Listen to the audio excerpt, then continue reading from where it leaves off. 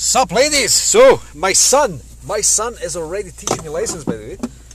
My son is already teaching his father some cool shit. And, by the way, a few months ago, actually, I saw this guy on a video on YouTube, and he was talking about how kids specifically, right, up until the age of 4, they're operating at genius level. It's only when we put on all those beliefs on our kids, and when we start to tell them that they can't do this, they're not allowed to do this. And apparently, by the time they've reached age 4, they've heard the word, no, you can't do that, about millions of times and stuff, right? And that kind of creates this pattern in their brain. But anyway, we're not here to talk about that. What I'm here to talk about is how this morning I had my son Luca in my arms, right? He was in my arms, and there was 5 minutes to go before I had to go and teach my fitness class this morning, right? And I had my son. I said to Haley, he was going to go in the bath and stuff. I was like, look, I'm going to take Luca to the session with me. I'm going to take him with me today, right? So I was about to walk out the door with my son holding in one arm, right? He was sitting up on my hip in one arm and stuff. So I was actually about to walk out with him like that, and the idea was to drive off in the car with him on my lap and stuff, right? Or lie him down on the front seat, right? Because I don't have the baby seat in my car, right? And take him to class. So that was what the plan was anyway.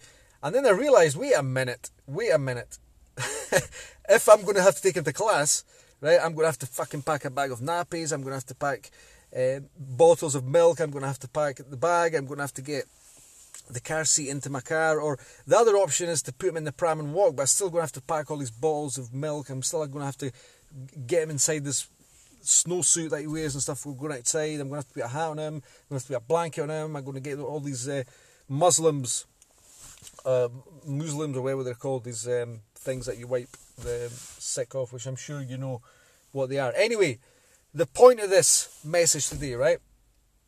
The point of this message today is, like, we all have an idea of what we want to do, right? What we want to happen, like, whether it's... We spoke a lot, right? We spoke a lot about getting clear on what you actually want, right? Getting clear.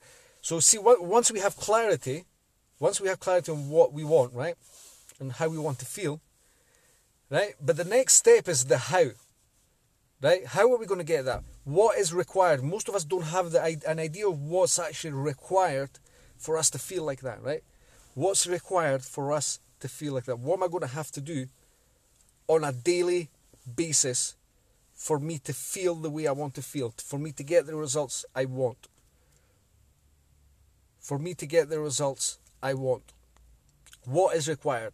So that's today's message, really, right? Get clear on what you want, how you want to feel, but also get clear on what's required for you to get that, right? So next time, if I decide I'm going to take this baby to class with me, I'm going to need about at least half an hour to get him ready and set up, right? So preparation time. Let that be a lesson to you as well. Prep. Schedule in your workouts. Don't say I'm going to try and do this tomorrow, because that, you know what that means. It means no, because the brain will give up. It wants comfort. Say I will do this tomorrow, and if it's in your schedule, you're going to do it. Prepare, plan ahead. There's a saying that goes something like, plan, prepare, fail to prepare, prepare to fail. Fail to prepare, prepare to fail. It's quite good, that, isn't it? Peace out, my lovely lady. I hope you got something out of this. If you did, well, cool. Share the message. Let's get this message out there to ladies, women, mums, looking to change shit once and for all, and stuff like that. So peace out, my lovely. Peace out.